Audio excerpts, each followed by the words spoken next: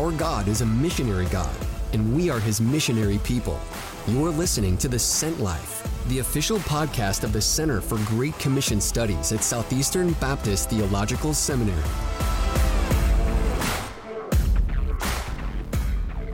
Hospitality is an idea and a word that we're hearing more and more about. It's a helpful idea and word, but how does hospitality connect to mission? We'll find out today on the Sent Life podcast as we talk to Dr. Ed Smither from Columbia International University. He just put a book out about hospitality as mission. Should be a helpful and instructive conversation. Join us on the Sent Life.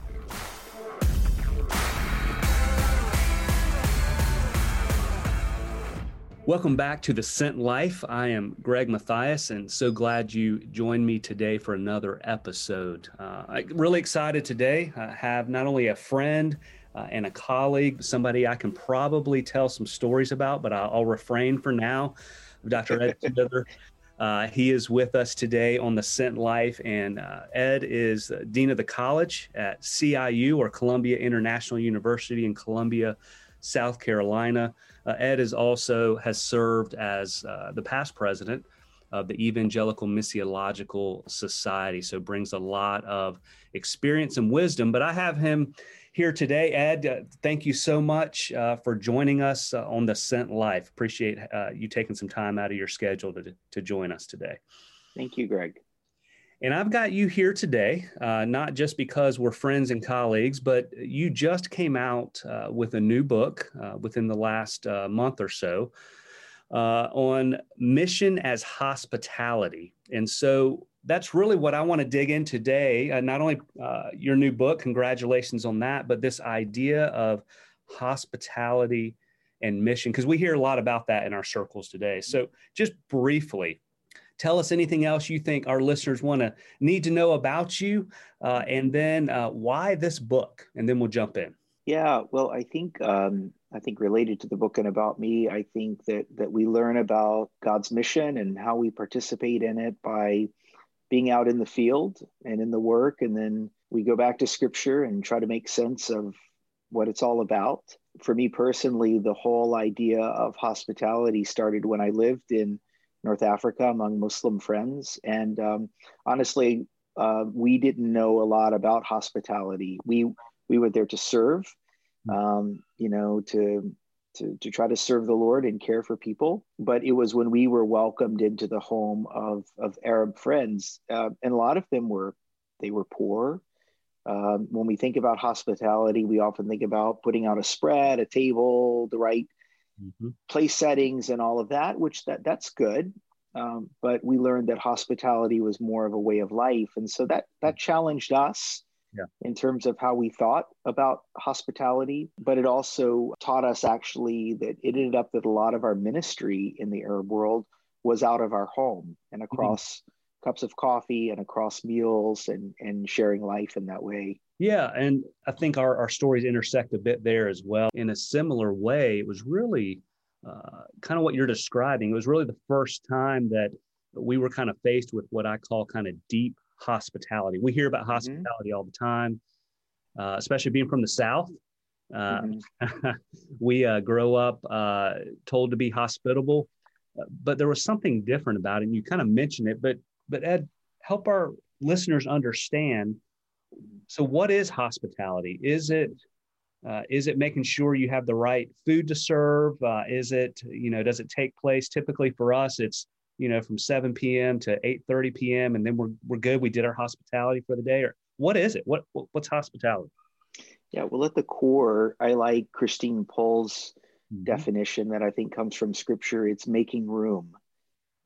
So it's making space for others. In terms of the closest New Testament definition, it's the term philoxenia, or loving the stranger or loving another. And so it is allowing another to enter into your space where you welcome them, where you see them, where you listen to them.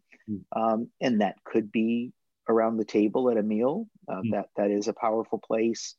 But underneath that, there's a mentality there. And so, so I think at the very core there, it's making room for others. Yeah, I think that's really helpful. It does give it a little bit deeper roots. It's not just a nicety or a cultural thing. And the definition or the quote you used, one of my favorite is from Henry Nouwen.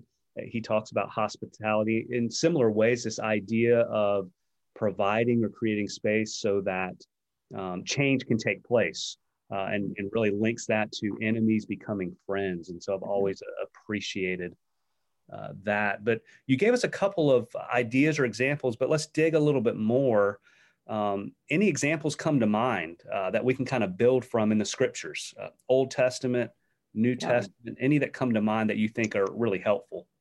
Yeah, I think in the Old Testament, really we start out, I think, reading Genesis 18, where Abraham welcomes the three visitors and he prepares them a meal and does all of that. But we're not quite sure who the three visitors are. People have said maybe it was the Father, Son, Holy Spirit. It was angels. But from the text itself, from Genesis 18, Abraham knew that he was welcoming God. And so just like we're involved in ministry or mission or anything, the first person that we're serving in any act is the Lord. Okay. And so Jesus in Matthew 25 says that if you welcomed a stranger, you have welcomed me. And so we kind of see that thread there that we welcome God when we welcome another person. I think part of what moved me to write the book as I was thinking about it is that I just saw a lot of table fellowship where people encountered God in the scriptures. And so in the Old Testament, my all-time number one favorite Bible story that I think we often read out of context is Ruth. Okay. Because we have a pious Jew, Boaz, who is obeying the law, Deuteronomy 10 and Leviticus 19, about welcoming strangers and not gleaning the corners of your fields. But we see him making room for Ruth in his field. He welcomes Ruth to his table. And ultimately, of course, we know her story. She's a Moabite. If we read back in scripture, the Moabites have disgusting origins. They came into this world because of incest. And so we see Boaz making room for Ruth. She was a vulnerable Moabite widow. And he ultimately redeems her, and God gives her a hope and a future. And she has a great grandson named King David, and she has another descendant, the Lord Jesus. And so we see redemption happening there through a clear ministry of welcoming the stranger. That's really rich, really helpful. But you mentioned something as you were kind of working through some of these ideas that we find in scriptures, and I really like how you put it, Ed. In whatever we do, mission, hospitality, whatever it is, but we see this model of that we're first kind of welcoming, but also serving the Lord, even in some of our daily rhythms, like sharing a meal. And so I think that's really important. But I want to dig in a bit more here. You mentioned you just kind of passed by, but I think there's something to it. This idea of even in the scriptures of finding table fellowship at the centerpiece, oftentimes of people encountering God. Why do you think that's true? Why around the table? Yeah, well, I think it points to a number of things. I think it points to the incarnational truth where in the Old Testament, in covenants were ratified around a meal. Wars stopped and people would have a meal. And so that's what I would argue is God's hospitable nature, that God invites us. Yes, we're invited to believe truth, but we're invited to relationship with God. And what more intimate place than to have a celebration together? And so I think, when we read Isaiah 25 and that vision of the heavenly Zion where peoples are around the table, they're feasting, looking forward to, in Revelation 19, the marriage supper of the Lamb. So much of of the kingdom of heaven is us in relationship with God. The war is over, tears are wiped away, and we're celebrating at the table. And I think that's so. I mean, I think part of that, God speaks into the world, into the ancient Near Eastern world where there was fellowship, and Jesus certainly took part in table fellowship in probably what was a Greek symposium type of meal. But it's a very intimate thing to sit down and eat nice food with someone, especially when there's daily food. You know, we have our mac and cheese, and that's good. But you know, when we think about what we whip up for someone's birthday or an anniversary, or that seems to be what the kingdom of heaven is about, this marriage celebration that we're invited to. Yeah. And so if that's what we're looking forward to, if that's the end, it just seems God is pleased to meet people in these intimate spaces where I mean, in some cases, the people that Jesus had table fellowship with, they were ceremonially unclean. Yeah. That was certainly the case in the feeding of the 5 and the 4,000. Jesus is breaking down those barriers and coming in mission. Yeah, no, that's good. And I mean, yeah, kind of to your point, we see that really from the beginning to the end of Scripture, all throughout Old and New Testament. Of course, you mentioned I'd like to be at your daily table if you're eating mac and cheese every day. But I do think even in the Christian life, I mean, again, in your book, you've kind of given us kind of the overview of Scripture. You've connected it somewhat to mission. But I think it's also important for us and for our listeners as well as believers that it really highlights the importance of the Lord's table as well. Just this idea of coming together even for our daily needs and together as a community that then we're sent out to invite others into this feast one day. And so I think that's a really rich and helpful picture that you've painted. Well, let me ask you this. Let's kind of fast forward up to where we are now. We see that in Scripture. You've made a pretty compelling argument, even in your book, about these realities and ideals. What about, do you have any other examples? It could be from today, maybe it's personal examples of how you see this idea of hospitality and mission playing out. Or if there's any others that you feel like, hey, this just kind of pops in my head as a good example for us, just to bear this out, even outside of Scripture. Yeah, I mean, I think when I look at contemporary examples, a number of things come to mind.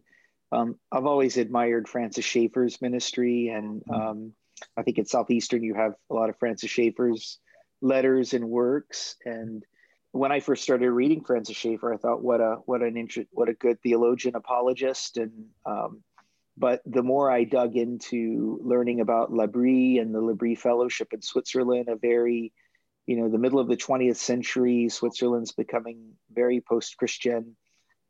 So much of their work, before Francis Schaeffer ever wrote any books, he was inviting students to their home, and they were just really having meals around the table, often simple food. Yeah. He listened, they had conversation. And a lot of people who were really despairing, they found the Lord through this really just joining this family in their family meals and seeing their family life. I think that's an incredible example. I've admired the work of Soma Communities that started, it's a church planting movement in Washington State, where from the very beginning of their church planting, they would take off, not meet corporately one Sunday a month. And they would say, use this Sunday morning to do a brunch or do a barbecue with your neighbors. And they actually started finding that like in one neighborhood, all of the neighbors, 100% of the neighbors would come over to someone's house, and they would eat together and in a place in the Pacific Northwest where it's not the Bible Belt or where people are it's more of a post-Christian area. This was a way to build relationships and to be the people of God and to see people meet Jesus through that. And so I think those are some one in Switzerland, one, and I think it's especially meaningful maybe for people that have maybe had a negative experience with the church, or they're totally totally unchurched, they're de-churched. It's a point of human connection in Jesus's name. Oh, that's good. So what do you think, what about the last year plus? We're all experiencing global. We're talking about hospitality and intimate settings and gathering together, yet we're supposed to stay 6 feet apart with masks and keep our hands washed. How has that impacted this idea of hospitality as mission? Yeah, it honestly, it's so challenging, and I wish I had an easy answer. Yeah. I think that let's just take away meals and coffee from the part of hospitality. Well, I can't have things either without either of those. So yeah, I get that. But one of the things that I have learned about hospitality, it's being mindful of others and it's listening. I struggle to be a good listener, but we see in the scriptures, James tells us to be quick to listen, slow to speak, and slow to become angry. That's been a life verse in my journey as a married person. But I found that when COVID hit, and we're supposed to stay at home, right, that everyone in our neighborhood suddenly became walkers and bikers and dog walkers.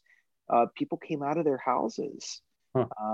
And the cool thing is, at least where I live, there were neighbors that we had not really talked to before, that there wasn't a common space for us. And so I remember early on in COVID, a neighbor who lives very close by, that he had just lost his job and he had some time on his hands and he was out doing some work in the yard and suddenly he wanted to talk. Wow. And so from my mailbox to his mailbox, 20 feet apart, we started to talk and we've just found that's been kind of a neutral space for that. One thing I will say to that is that in the scriptures, we remember Jesus didn't have a house. And Jesus was hospitable. That's good. Jesus showed us how we can be a good guest or how we can meet people in neutral spaces, in wells, in fields and things like that. And so I think we can be hospitable by being mindful of others, by listening, by hearing, for me, the biggest obstacle to being hospitable is not, do I have a budget for 4 more people to come to dinner? Right. My biggest area that I need to give to the Lord is, am I willing to give time? And so if I'm headed to the car because I've got to go do something really important and I see a neighbor, wow, am I willing to pause the 5 or 10 minutes and listen to them? And so I think there's a lot to do. And during that time.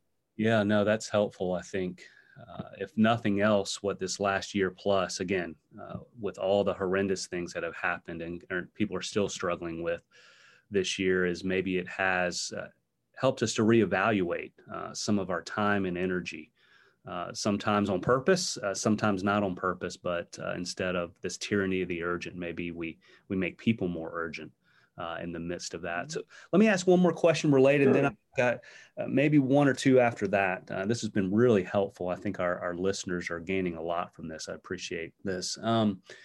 So in the midst of this, as we talk about this idea of even mindfulness, being mindful and listening and those types of things, what about this day and age where a lot of things happen, not so much face to face, but we have a lot of communication that happens digitally and virtually? Do you think there's still a role for kind of mission as hospitality, even in this type of communication and world? Yes, I think, but with some qualifications. Okay. I think, God made us with bodies. We are some bodies in bodies. And good. That ultimately is how we connect. I don't think the digital space can become a substitute for face-to-face, even in a pandemic. We can still safely connect with people. People can hear our voices from 6 or 8 feet away behind a mask and things like that. I kind of see it maybe as a temporary necessity. Okay. And so it is, I obviously many churches have been streaming, even small groups are streaming and or doing Zoom. And so there are good connection points.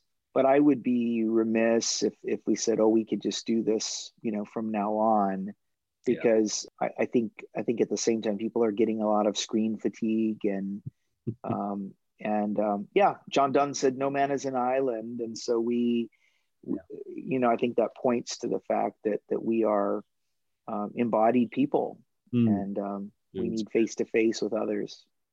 Yeah, and as we think through that, even as we think on the Sent Life and kind of all things mission, of course, this book, Mission is Hospitality, and many of our listeners are actively engaged in church planting and as missionaries and other ministers.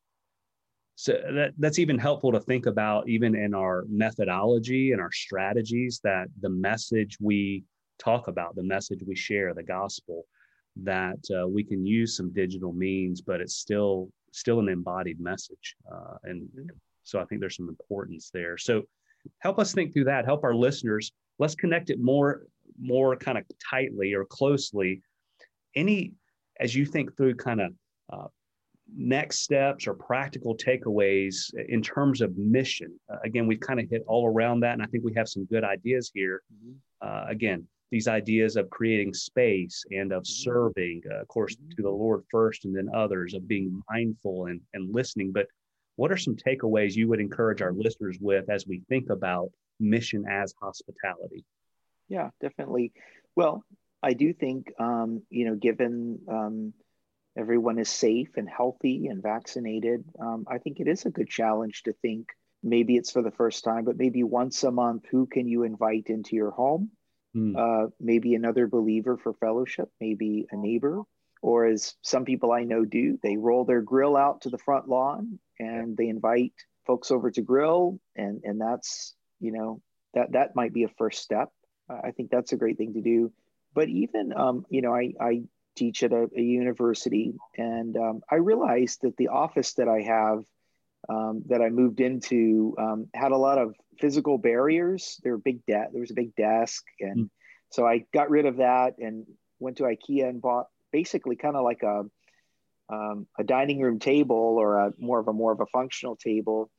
And so when people come into the office to drop in, and they do, I invite them to sit at the table if they have a moment. Yeah. And so I think that I know our workspaces vary, but I think, to be able to just with a smile to say, come on in. Yeah. And to have time for people and to welcome people. I think that's important. We're on a campus where we have a lot of international students who sometimes they don't make appointments, but they stop by, or American students do that too, but to be flexible and to be welcoming there. So that's where I would say that hospitality is not so much a tactic of cooking a meal for someone and sitting at the table. That is a really strong way, a very good way.